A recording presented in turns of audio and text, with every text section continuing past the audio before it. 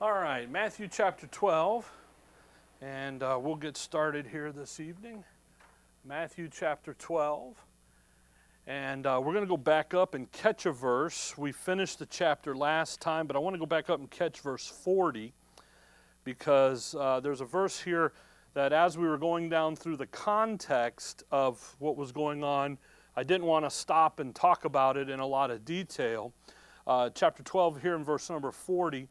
For as Jonas was 3 days and 3 nights in the whale's belly, so shall the Son of Man be 3 days and 3 nights in the heart of the earth. Now, that verse is a verse that, again, leaving it in its context is one thing, but we're going to look at it outside of its context. And that is a verse that is really a proof text that demonstrates that the Lord Jesus Christ did not die on Friday. Okay? Come over to Matthew 27. There is tradition that says that he died on Good Friday. At Matthew 27, verse number 62. The next day that followed the day of the preparation, the chief priests and the Pharisees came together unto Pilate, saying, Sirs, we remember that the deceiver said, while he was yet alive, after 3 days I will rise again. So what happens is in the New Bibles, they translate that issue there and they say the day following Friday. They'll run that in there. And again, that's not exactly what happens, because in chapter 28, verse 1, in the end of the Sabbath, as it began to dawn toward the first day of the week, came Mary Magdalene and the other Mary to see the sepulchre. So the Lord Jesus Christ was resurrected on the first day of the week. And we understand this. And again, what Matthew 12:40 does is it sets some things there that really kind of kick tradition and fundamentalism in the teeth, if you will. So he was resurrected on the first day of the week, the day after the Sabbath. So he's crucified a day prior to the Sabbath. So the common teaching then is that the Lord Jesus Christ was crucified on Friday. That's how, then he's resurrected Sunday mornings, so that lets the day be Sunday, so he's up Sunday morning, and they come to the tomb, they see he's gone, and really, though, when you begin to count backwards, and that's what you have to do, they say it was Friday, but it's really Thursday, okay?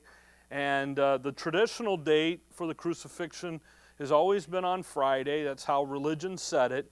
Come over to John 19, but really what begins to happen is we begin to understand that that's just not the case. John 19 and verse 31. John 19, 31. The Jews, therefore, because it was the preparation that the bodies should not remain upon the cross on the Sabbath day, for that Sabbath was a high day, besought Pilate that their legs might be broken, that they might be taken away. So he is to be crucified before the Sabbath day. They want him taken off the cross because they can't come and take him off the cross on the Sabbath day. So that would be a violation of their law. So the idea is that he's down off that Sabbath day, and that the Sabbath day is Saturday, and that is right, by the way. It is Saturday, and he's going to be resurrected the next day. So come back to Matthew 12. So what begins to happen here is you start doing some counting. So you're going to have a day, all right, and a night. Verse 40, you're going to have a day. What does he say? For as Jonas was 3 days and 3 nights in the whale's belly, so shall the Son of Man be 3 days and 3 nights in the heart of the earth. So then you have a day. How many days? 1, 2, 3, 4, 5 days. 5 days, oh my goodness. Jordan's adding days. 1, 2, 3, 4. Well, we're going to do something here, so that's why. Okay? All right? So, we know that he's resurrected on Sunday. He's up. Okay? So if we back up 3 nights, 3 days, 2 nights, 2 days, 1 night, 1 day. This is going to be Saturday. This is going to be Friday. There's Thursday. Okay? And so we're going to just kind of look at it. Tradition says Friday.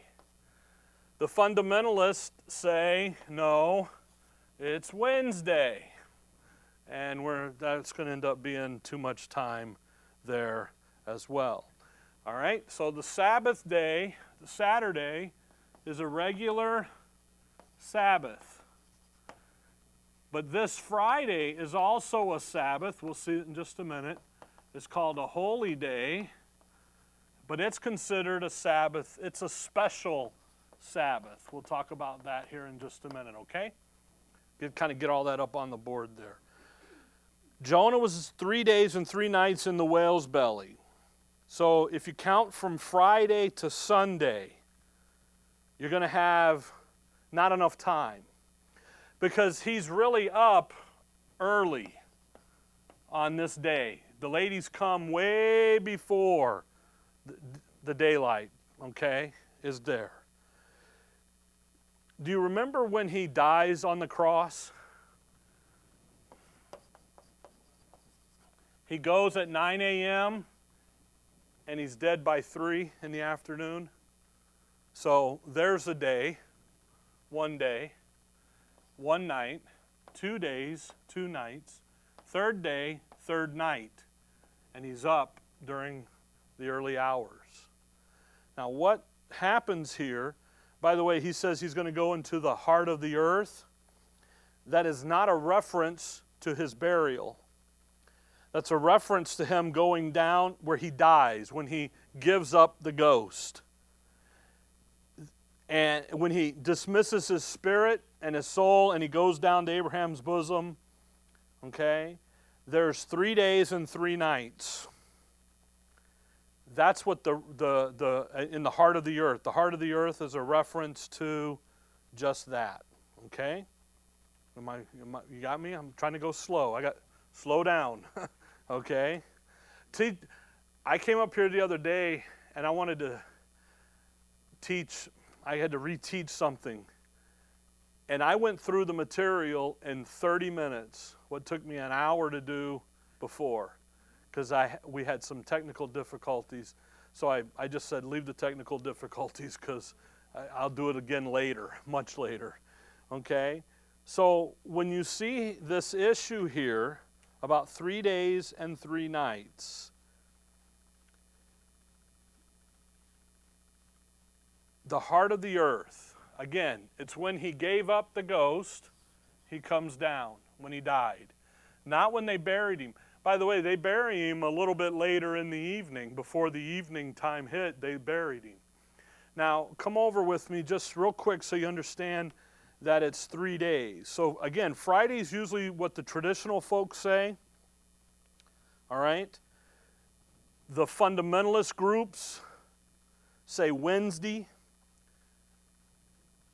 but you never heard anyone really say Thursday till you heard me or Dad or somebody, okay? And here's why. Come over to 1 Corinthians 15. Just look at some verses here. 1 Corinthians 15. And again, it's like that issue when we go and date the birth of Christ. You kind of got to go backwards a little bit. 1 Corinthians 15, verse number 3. For I delivered unto you first of all that which I also received, how that Christ died for our sins, according to the Scriptures, and that he was buried, and that he rose again, which day? 3rd day, according to the Scripture. So he rose again after 3 days. Is that what that says? No. No, it doesn't say that, does it? See? The 3rd day. He rose again the 3rd day. Not after 3 days. See that? The 3rd day. All right? So if you do something after 3 days, then what are you going to have? The fourth day. It doesn't say that. See what happens is that's where the fundamentalists do is say, oh, after 3 days he rose. Now we can go Wednesday. See, that's not what that verse says. That verse says that he was buried and rose again the third day. See, okay. Yep. All right. If he died here, Luke 24. Run over to Luke 24. So the date of his crucifixion, he's down 1, 2, 3 nights. 1 day, 2 nights, 3 nights. Okay. Luke 24. I got to get there. I'm looking at 3 different note pages up here. So just give me Luke 24. Okay. He would have come up after the third day during the 4th night. And that's not the case. Luke 24, and look, if you will, at the beginning, verse 1. Now upon the first day of the week, very early in the morning, came unto the sepulchre, bringing the spices which they had prepared, and certain others with them. And they found the stone rolled away from the sepulchre. So they come on the first day of the week, Sunday. All right, the ladies come, and you know what? He's gone. He's not there on the 4th day. He's risen. Now, again, we're going day and night, day and night, day and night, 3 days and 3 nights, and then he's up. All right? Now drop down to verse 5. And as they were afraid and bowed down their faces to the earth, they said unto them, Why seek ye the living among the dead? What had happened was the Lord is here in the heart of the earth for 3 days and 3 nights. On that 3rd night he went up, set the linen clothes where they needed to be, put everything right where it was, kicked the stone loose and went on, okay, and went up. He does that in the night. How do you know that? The ladies come very early, pre-dawn. And what do they find? The angel's sitting there going, why are you looking for the living among the dead? He's gone. He was gone here in the night hours. Drop down to verse 13. And behold, 2 of them went that same day to a village called Emmaus, which was from Jerusalem about 60 furlongs. And they talked together of all these things which had happened. That same day, what day? Sunday, first day of the week. Drop down to verse 21. You got the 2 on the road here, and they're talking back and forth, and the Lord joins the conversation. They don't know it's him. But we trust, verse 21, but we trusted that it had been he which would have redeemed Israel, and besides all this, today is the 3rd day since these things were done. So they, notice that. Sunday is the 3rd day since these things were done. If Sunday is the 3rd day since it was done, what day would Saturday since it was done? 2 days. What day is Friday since it was done? Day 1. Then what day was it done on? Thursday. You see, going backwards, verses begin to show that. So if you're going to say that it's the 3rd day since it was done, that's like say it happened 3 days ago, and you're going to work your way backwards. You follow that, I hope. Okay? Okay, yeah. Now go back there to Matthew 12. That's why I drew it up there. I always get myself in trouble when I draw it up on the board, but it helps me, okay? So when he says here, he's going to be in the heart of the earth 3 days and 3 nights. Now you have to be notice this very carefully here, because how did a Jew count a day? Well, what does Genesis 1 say? The beginning of the Jewish Bible. The evening and the morning were the first day. So they count an evening and a morning. So today is Wednesday. At 6 p.m. tonight, this is 7:30 now. At 6 p.m. this evening, they would have said was started Thursday. So but the Lord has adjusted the timing. Paul in 1 Thessalonians says, "Night and day I have prayed for you." And again, that's the way they counted the days. But the passage does it backwards. Because the Lord Jesus Christ knew that he knew that when this was coming out there, that he was going to go down during the daytime. He knew he was going to be on the cross till 3 in the afternoon. Well, 3 in the afternoon, he's got to say what? Daytime. Because he's at daytime. Because the next day, so he tweaks the counting, if you will. And again, it's not enough to say that he's just making a general reference to 3 days and the 3 nights. And the nights aren't important because he isn't doing that. Rather, he's being very specific. And if you said that the evening and the morning was the first day, and it's going to be in 3 evenings and morning, a lot of confusion here, okay? He doesn't say that. The expression 3 days and 3 nights is because he knew that event was going to happen during the daylight hours. So he starts it that way. Then you have the people who come up and say that the expression 3 days and 3 nights is a reference to 72 hours. And that expression does not necessitate a 72-hour period of time. 3 days. Well, 3 days, a day and a night makes up 24, right? So what do you have? You have 72 hours. But we do a lot of things. I mean, you think about flying on an airplane. If you jumped on an airplane, we don't do today, Wednesday, and you left this morning at 10 o'clock, and you went to Chicago, and you got there at 6 o'clock in the evening, 6 o'clock on Wednesday, well, you would say what? Was I in Phoenix on Wednesday? Yeah, but I was also in Chicago on Wednesday. It's not a necessary of 72 hours, it's a hey, this happened on this day. So that day, yeah, he was on the cross from 9 till 3 p.m. Yeah.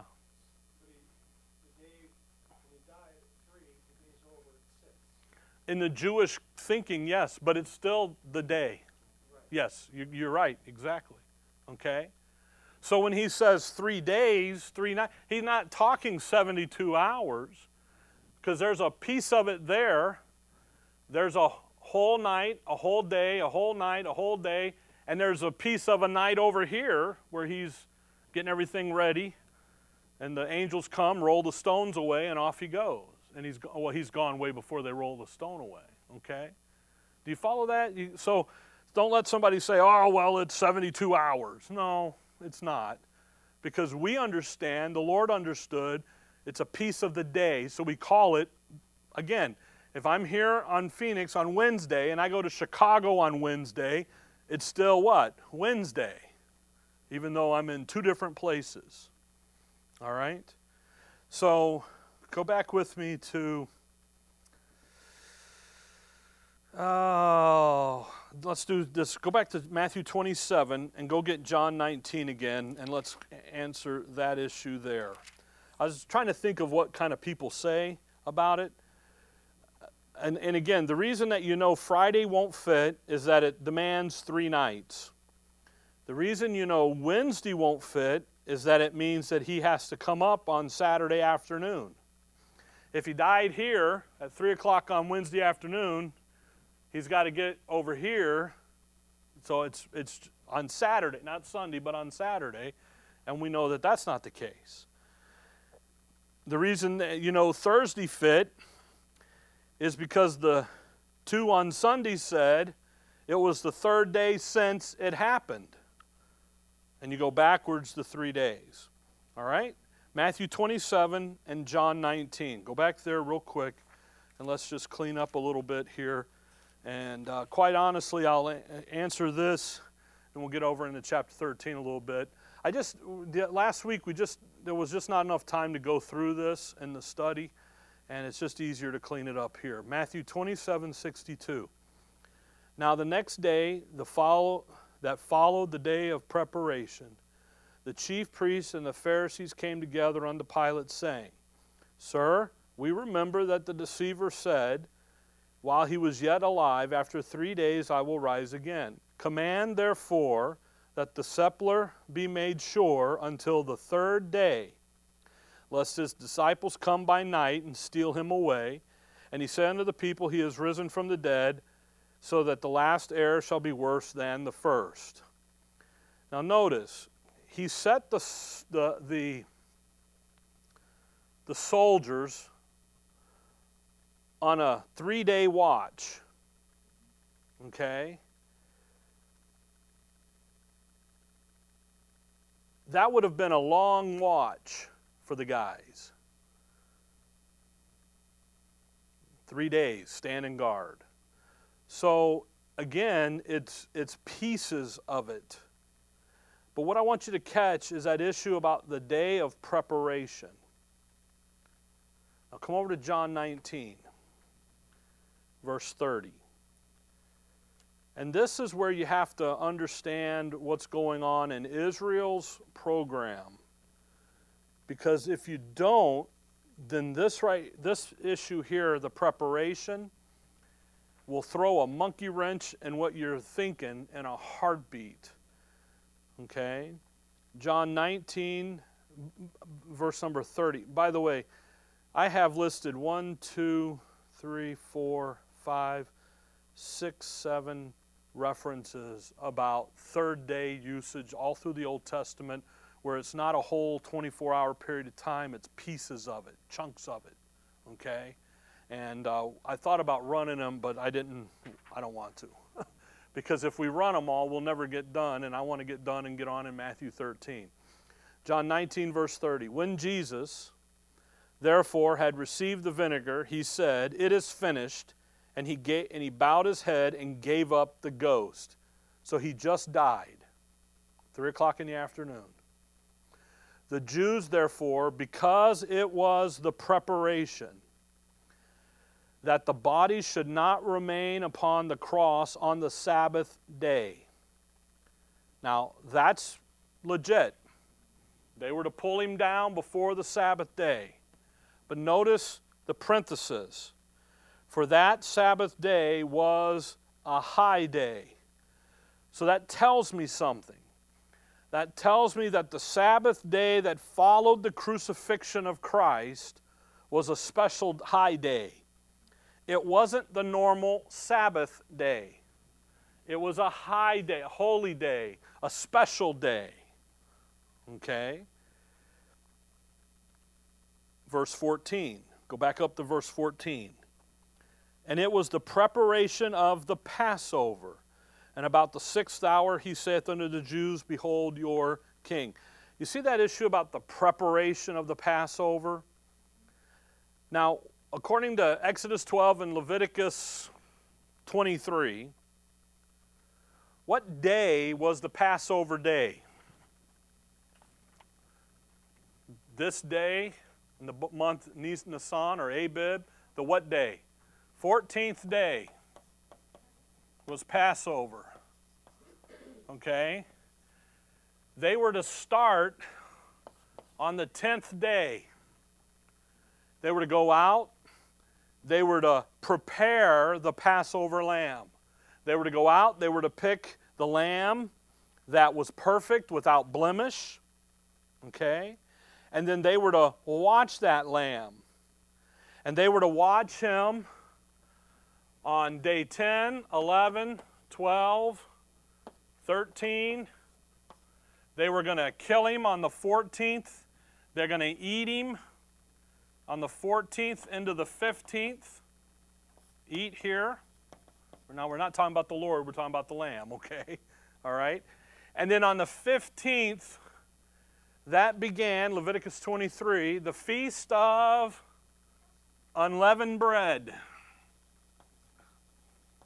Okay? Passover's one day. Unleavened bread then was to run 7 days out to the 21st. You with me? Okay? When the Lord dies, crucifixion, it happens to fall where there's a Sabbath day, a regular Sabbath day involved, but this first day of that Feast of Unleavened Bread, go back to Leviticus 23 and you read it, is a holy convocation. No servile work is to be done. It is a special day. It is a special Sabbath day. No work's to be done. So when they come to Pilate on Thursday, they say, look, we got to get these guys down before we start our Passover stuff. Okay? Now, they're thinking evening, day, you know, they're thinking a little different than what the Lord had said. So, by the way, you do the thing back, and we've done this. This is his entry into Jerusalem. We call that Palm Sunday, don't we, in religion, okay? Now the point is this preparation. If you don't catch that on the first day of that issue of unleavened bread, you're looking at me funny, so let's go back to Leviticus 23. Folks, we need to know this stuff better than anybody else, because this is our Lord and Savior. He is who we talk about and think about. Just like when we date the birth of Christ, we know he wasn't born December 25th. He's born later. How do we get that? Luke 1, and you back it all backwards using John the Baptist. And we've done that here. Look, if you will, at Leviticus 23, verse number verse 4. These are the feasts of the Lord, even holy convocations, which ye shall proclaim in the seasons. In the 14th day of the first month at even is the Lord's Passover. What's going to happen on the 14th day in evening? Passover. What have they done? They've put the lamb out. They've watched him. He's without blemish, without spot. They kill him. They're going to eat all night. They don't leave any of it. Eat it all or burn it up. Verse 6, on the 15th day of the same month is the feast of unleavened bread unto the Lord. 7 days you must eat unleavened bread. Now watch, in the first day ye shall have a holy convocation. Ye shall do no servile work therein. And it's going to go out for 7 days. This Friday is a day that is special. That's why John 19 says it is a high day. Sorry, calls it a high day. Why?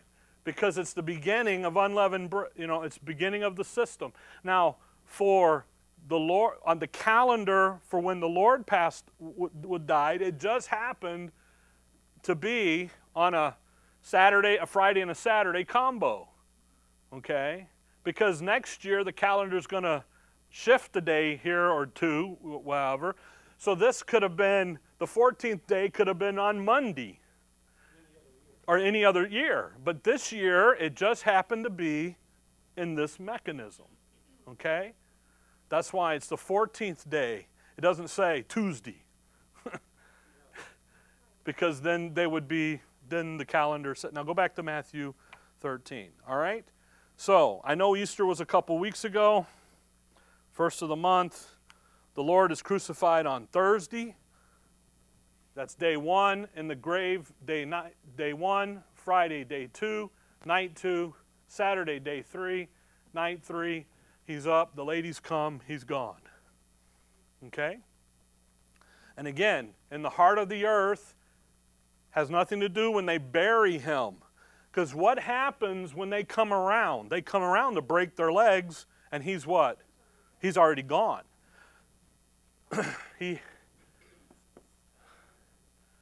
in that noon hour, he's got the battle with 3 hours of darkness where the sun is darkened out. That's the noon hour. Okay, he does that battle on the cross with the adversary. So by 3 o'clock in the afternoon, he's gone on that day. Okay? All right. Now we come to Matthew 13. And let's take 15 minutes or so here and just introduce it to you. I didn't want to do all that last week because I wanted to finish the chapter. Yes, ma'am. That's in the 3 hours of darkness. That's the battle with Satan over the souls of men. They go to war. The enmity that's between them, Genesis 3:15. There's an enmity. There's been a fight going on since the Garden of Eden between the Lord and between Satan, seed of Adam. Yeah, I know. It's a spiritual battle. It's not a physical out front where everybody, it's a spiritual battle. He says in Isaiah, who's going to come and contend with him? Let him come. Let him come. Let's go to war. And it's a spiritual battle in those hours of darkness, and it's darkness that can be felt. So it's a spiritual issue, but it's also going to darkens out the sky. It ends with the veil in the temple being rent. You remember which way it's ripped? Top to bottom. Because he does it. He's done. Okay? Man would do it from bottom to top. The Lord does it top to bottom. Okay? All right? So that's how you kind of know is, and what Matthew 12, honestly, what Matthew 12 verse 40 does, by saying 3 days and 3 nights instead of 3 nights, okay, is that he adjusts the way he's counting time because he knows that when he dies, that sun's gonna be, he knows the events. He knows the daylight is there, okay? All right, Matthew 13 now. And again, like I said, we ought to know this stuff about the Lord and his birth and his death inside and out. And I just gave you a couple of the wacky ideas about stuff, you know. So I read one guy had him on Saturday, dying, everything doing on Saturday. And his explanation of the day and night thing was, well, it's only seconds with the Lord. It isn't like a clicking on a clock. And it's like, oh, you know, just really goofy stuff. But, you know, people have it. All right, Matthew 13. So, again, you just want to have, as I tell folks when we talk about the dating of the birth of Christ or the crucifixion, you have your convictions, you have your beliefs, and you have the liberty to have them. And when you go and talk to people about them, you better watch out because they got some, they're going to throw eggs at you quick, okay? All right. Yeah. Yeah. Yeah, it's all the same thing, all the same words. Yeah. It's a holy convocation. John calls it a high day. Okay? It's all the same terminology. It just means it is considered a Sabbath day. No work is to be done on that day. They're to eat. They're to come up and do nothing that day. It just so happens that it falls also that they're going to have, they got a 4-day weekend. Or a 2-day week, 3-day weekend. That's just what it means. Okay? All right, Matthew 13, verse 1. The same day went Jesus out of the house and sat by the seaside, and great multitudes were gathered together unto him, so that he went into a ship and sat, and the whole multitude stood on the shore, and he began, sorry, I took my glasses off. You know, one of the goofy things about everything being shut down is I need an eye exam because my prescriptions, and you can't. They're not even open. It's like, because it's non-essential, you know. So I told Linda, I said, as soon as you guys get the eye exam stuff on your schedule, I'm in. Anyway, verse 3. And he spake many things unto them in parables, saying, behold, a sower went forth to sow. Now, what's going to happen here in Matthew 13 is we're going to begin to see this issue about parables. Now, there are 3 great discourses in the book of Matthew. The first great discourse is called the Sermon on the Mount, Matthew 5, 6, and 7. We saw that. It contains the principles of the kingdom, how things are going to work.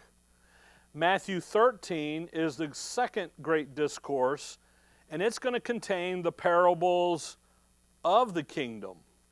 All right? Matthew 24 is the third great discourse, and that's the Olivet Discourse, and it's going to contain contains the prophecies of the kingdom. So you've got Matthew, the principles of the kingdom in the Sermon on the Mount, Matthew 5, 6, and 7. Then you've got the parables of the kingdom, Matthew 13. Then you have prophecies of the kingdom, Matthew 24. So you've got these different things, these principles. One is from Mount Olivet. One is in a mountain. Okay? And then the Sermon on the Mount. And in between them, you've got the valley here about the parables in the middle. So you've got on a mountain, and down in the valley. And again, the big question with the parables is why Christ began to speak in them, what the parables are all about, and then how you're going to interpret the parables. Those 3 issues it's critical that we get those 3 straight in our thinking, because when you get into the parables, people got some weird ideas about them, and they got he spoke in parables to make the truth plainer. But when you get down here and we get into this, that isn't the case at all. If anything, it was to muddy the waters even muddier. So verse 1, the same day, we'll take the next 15 minutes and just get this introduced. The same day went Jesus out of the house and sat by the seaside. The same day. That's going to be a reference back, obviously, into chapter 11 and 12. So if you go back to chapter 11, verse 20, then began he to upbraid the cities, wherein most of his mighty works were done, because they repented not. He began to upbraid the cities. He begins to chastise them for their unbelief. Verse 25, at that time Jesus answered and said, I thank thee, O Father, Lord of heaven and earth, because thou hast hid these things from the wise and prudent, and hast revealed them unto babes. He gives the invitation to come unto him, and they don't do that. Chapter 12, verse 1. At that time, Jesus went on the Sabbath day through the corn, and his disciples were a-hungered, and he began to pluck the ears of corn and to eat. Again, at that time, it's all the same day. It's all on this Sabbath day. The disciples go out. Verse 14, the Pharisees went out and held a council against him, how they might destroy him. The people see it. Verse 22 here, he's going to do some miracles in their midst. Then was brought unto him one possessed with the devil, blind and dumb. He healed him, insomuch that the blind and dumb both spake and saw. By the way, there's a 3-fold miracle in that verse. Hopefully you notice that. The guy is, 1, possessed of the devil.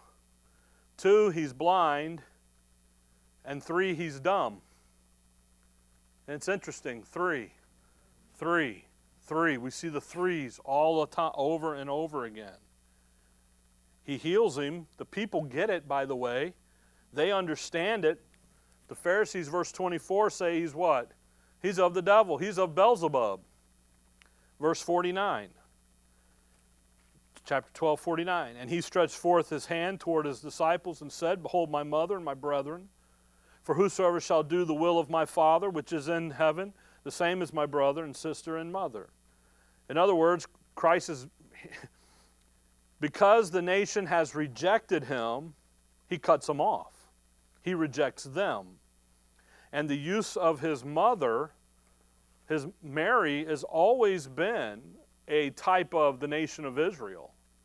And his brethren there. So again, clearly Mary is used as a type of Israel, and his family, his genetic connection to, come over to John 1, that genetic, that descendants thing, connection to that nation, he cuts it. He breaks them off.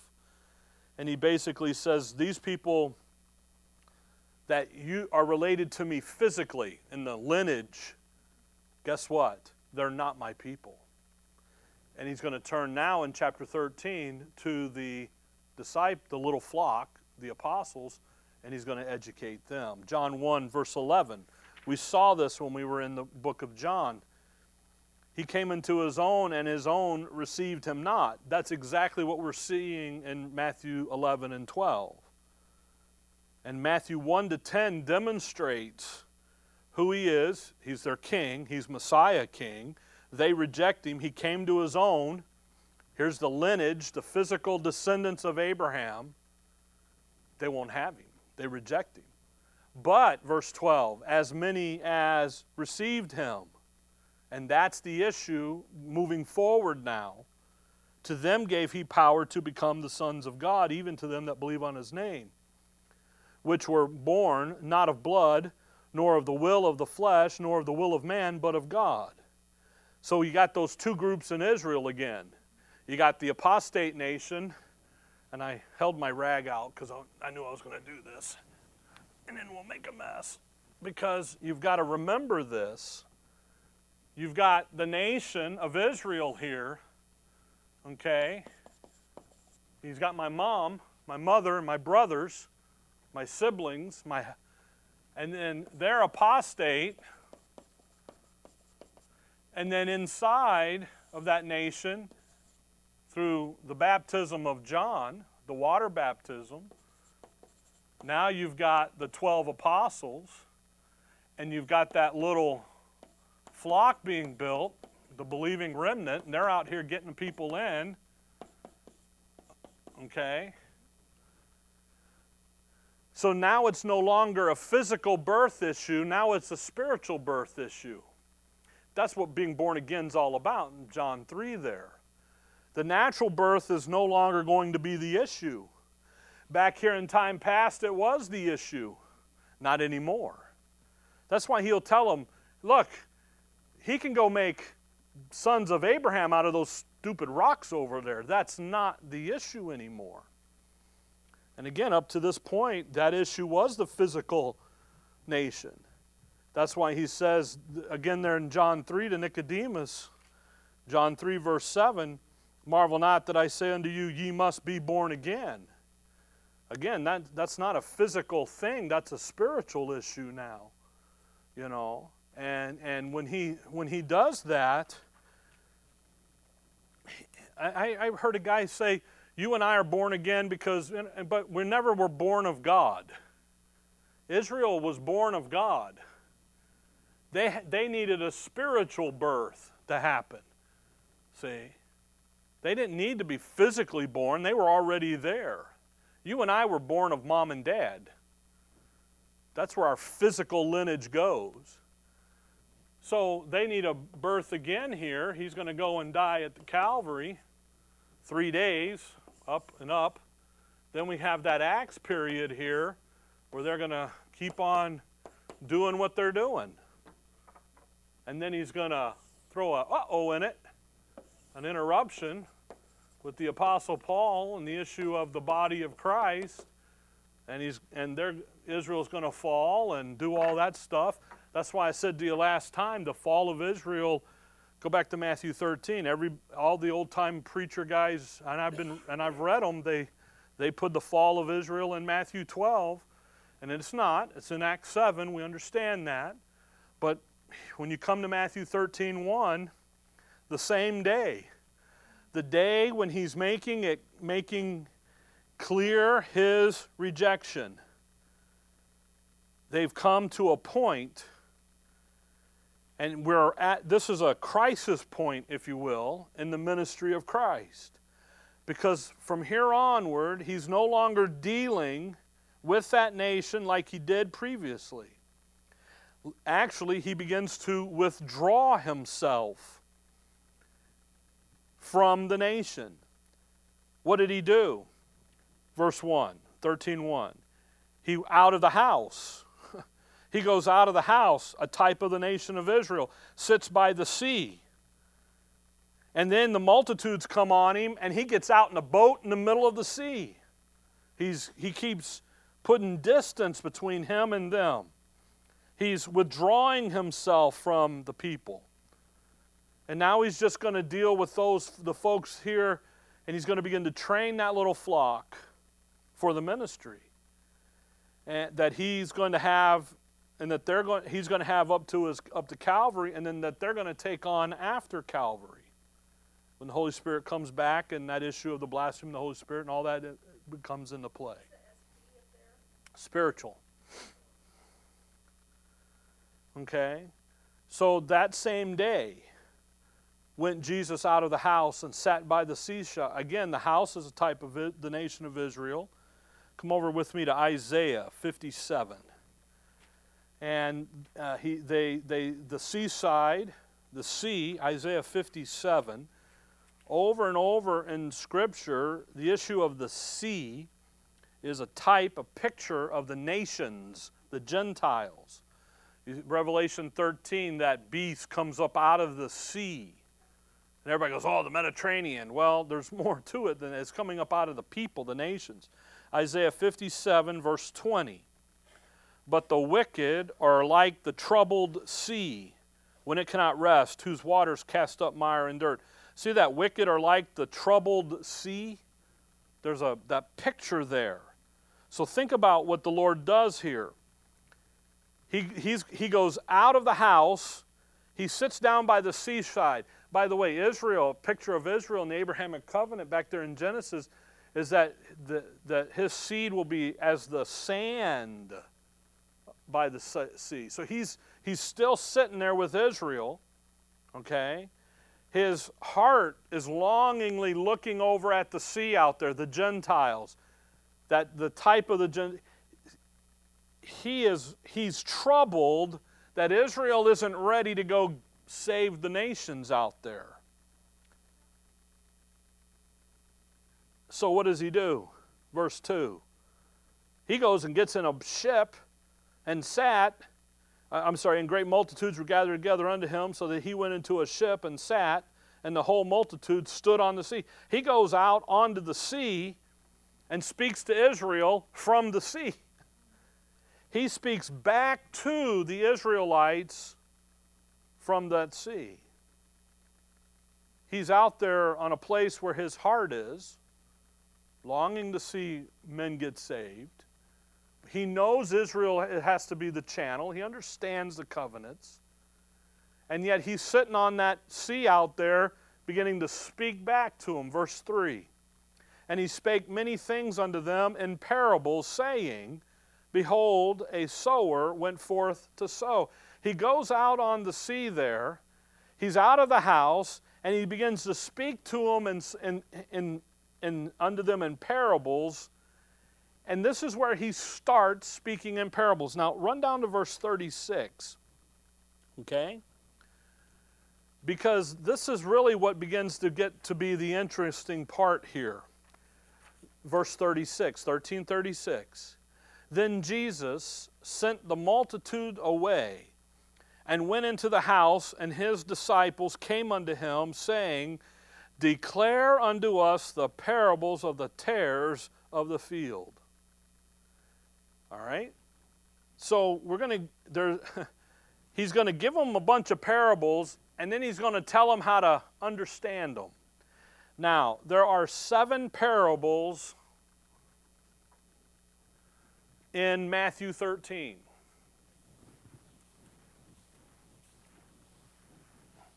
There are 7 parables.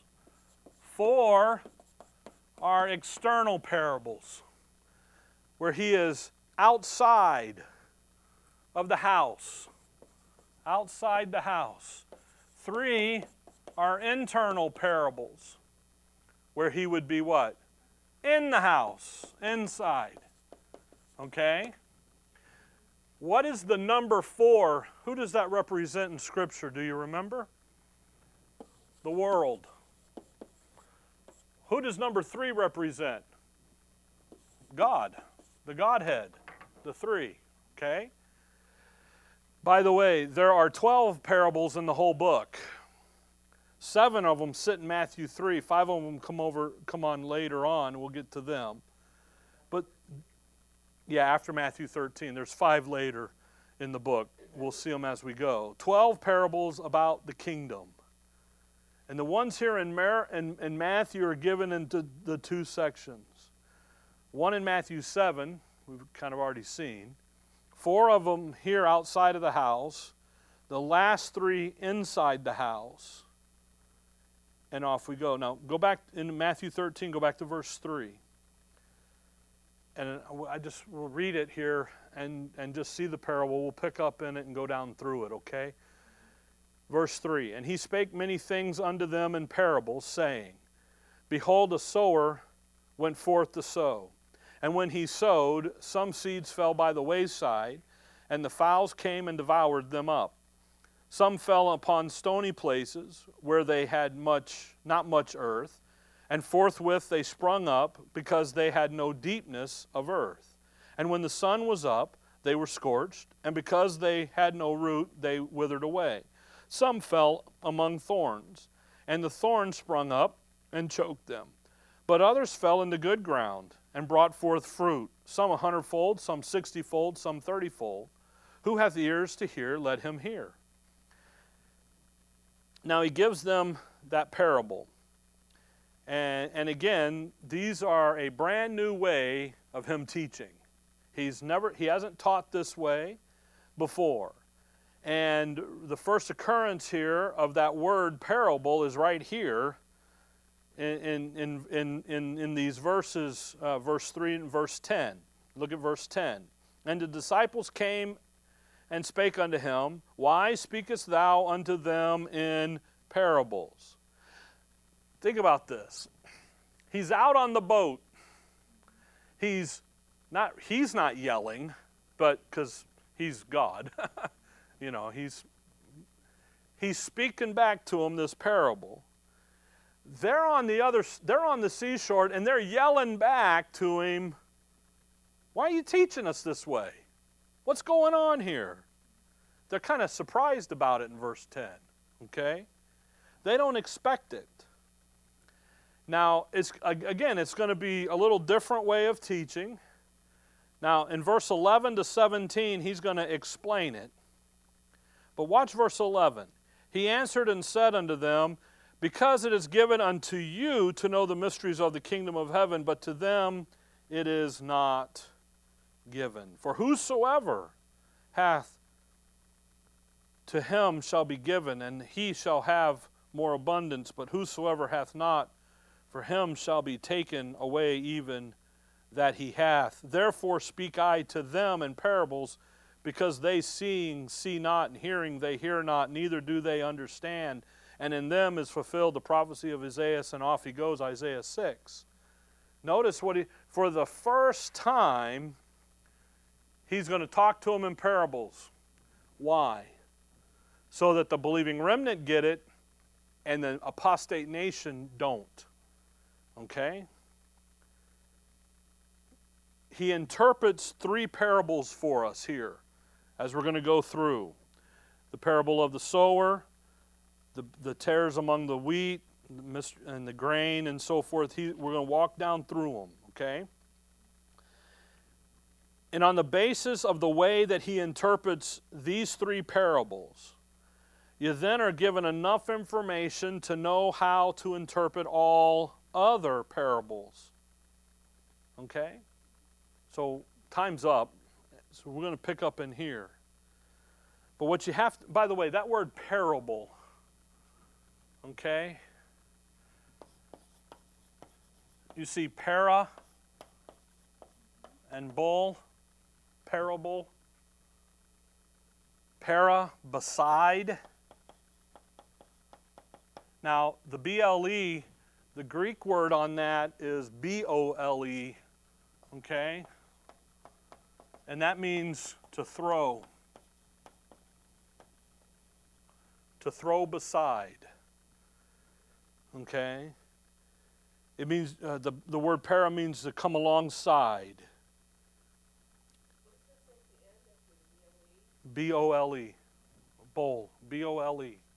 That's the Greek spelling of the B-L-E.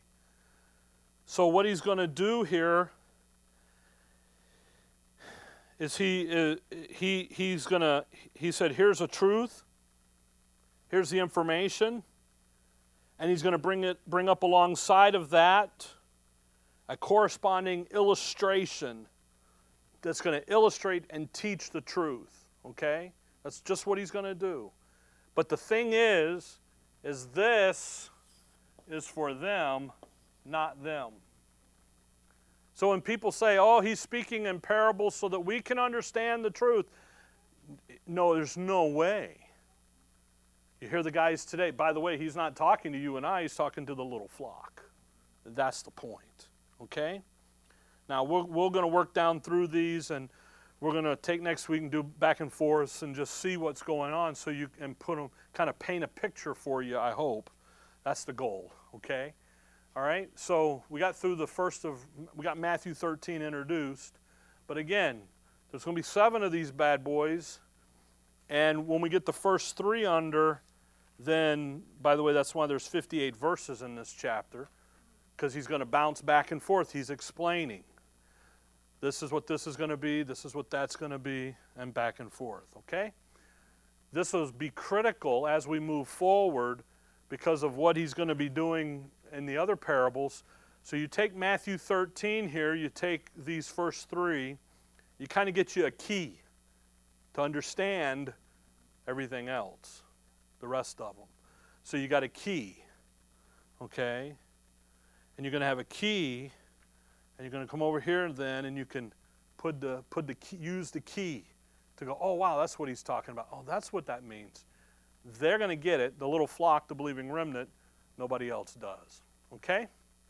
All right. I know I dumped a lot of info on you, but I needed to catch up Matthew 12. I didn't want to skip verse 40 there, the 3 days, the 3 nights, because that is a critical verse that demonstrates that he was not crucified on Friday or Wednesday, that it has to be on Thursday. And in the beginning of Matthew 13 here, he's going to, for the first time, bring in parable method of teaching. And why he does it, it's for the believing remnant to get it, not the apostate nation. And also, he has now fully withdrawn himself from the nation of Israel. And it doesn't mean that they're going to not hear him teach or not be around when he does. But what it does mean is that his focus is not them. His focus is that believing remnant. Okay? All right, and I said all that in 2 minutes. We could have did that in the beginning and went and had ice cream. We'd have had to sit in our car and eat it, but it would have been all right. Okay, dear Heavenly Father, we thank you for the evening, Lord. We thank you for your word, and above all, Lord, we thank you for who we are in your Son. We thank you for the look into the life of our Savior and what he says and what he's doing. Why, and then being able to understand why he says what he says and he does what he does. In your name we pray, amen.